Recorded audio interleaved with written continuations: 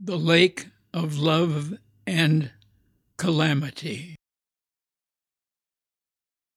Shaped in eroded prehistoric stone, on the north shore of Pyramid Lake in western Nevada is the legendary figure of a native woman who created the lake with her tears. Her head is covered as with a shawl, and she is seated looking downward at what appears to be a large basket resting beside her. According to some versions of the legend, the woman had red hair and wild blood. She came as a runaway or an outcast from the land of the Southstars to the present-day region of the lake.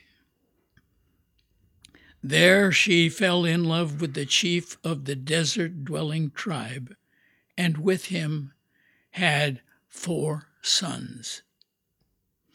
As the sons grew to manhood, they became contentious and unmanageable, all wishing to succeed their father as the leader of the tribe. The mother often wept while at weaving and her chores. After a time, the constant skirmishes and disagreements among the 4 sons became so extreme that they were exiled by the tribal council.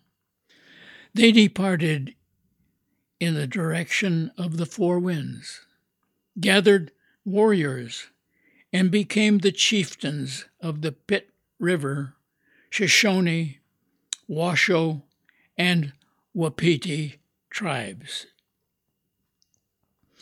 At the departure of her banished sons, the grief-stricken mother wept her basket to overflowing with tears.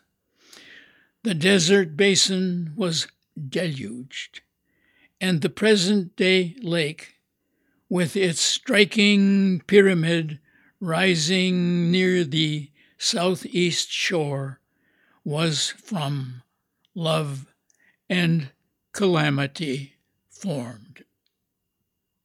Deprived of mythology, Pyramid Lake is a saline body of water with no outlet.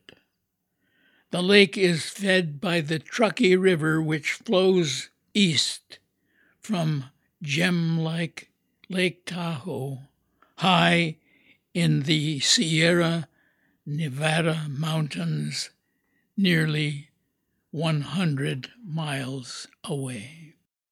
The Truckee winds its way down the Sierra Barrier and flows through the city of Reno, meanders through some 40 miles of brown hills and desert mountains to the city of Wadsworth, then gradually bends northeasterly to the native settlement of Nixon. Finally, the river reaches the landlocked, nearly treeless desert landscape, where its waters fill and replenish an expanse of sand hill surrounded beauty, which is one of the wonders of the natural world. According to earliest records, it appears that the first white men to view the desert lake were members of a military exploration party headed by Captain John C. Fremont in 1844. Although the expedition arrived in late November weather, Fremont describes the lake as being set like a jewel in the mountainous landscape. He compared the remarkable rock seen rising from the waters from miles away to the great pyramid of Cheops. Fremont was interested in and responsive to the landscape, the lake vegetation, and the inhabitants. He found the natives friendly and the lake remarkably full of fish. Recording a feast of boiled, fried, and roasted fish, and every few minutes an Indian running off to spear a fresh one. The natives, he reported, were hospitable, obliging, and informative. They showed him by sketching on the ground how the river flowing into the lake issued from another lake in the mountains, 3 or 4 days distant. At the time of his exploration, Fremont could not have known of the legend of the native woman and her basket, nor that Chief Truckee, after whom the river is named, was at one time the leader of the Paiute nation. Nor did he record more than a casual awareness of a rather large island lying adjacent to the Egyptian-like landform. Anaho Island, which is nearly a mile long and a half-mile wide, rises from the water to a height of 400 to 600 feet. Sanctuary to countless pelicans, the island is, at the same time, rattlesnake infested. The rattlers forage on pelican eggs in the spring of the year.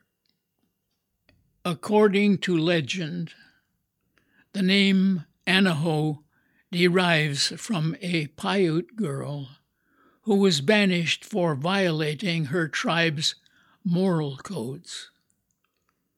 A commonly told version of the tale is that Anaho was tormented by and devoured by sea serpents on her island of exile. This dramatic version keeps the legend for steadfast disciplinarians focused on misdeeds and punishment. However, some storytellers dwell on stringent codes, the trauma of exile, and rattlesnake realities. Regardless of what emphasis has been given to the stories of Anaho, Paiute families have from earliest times continued to choose the melodic name for their daughters. Long before gun-bearing strangers arrived with book-wielding wisdom, they knew that every son and daughter is the child of the woman of love and sorrow who created the lake with her tears.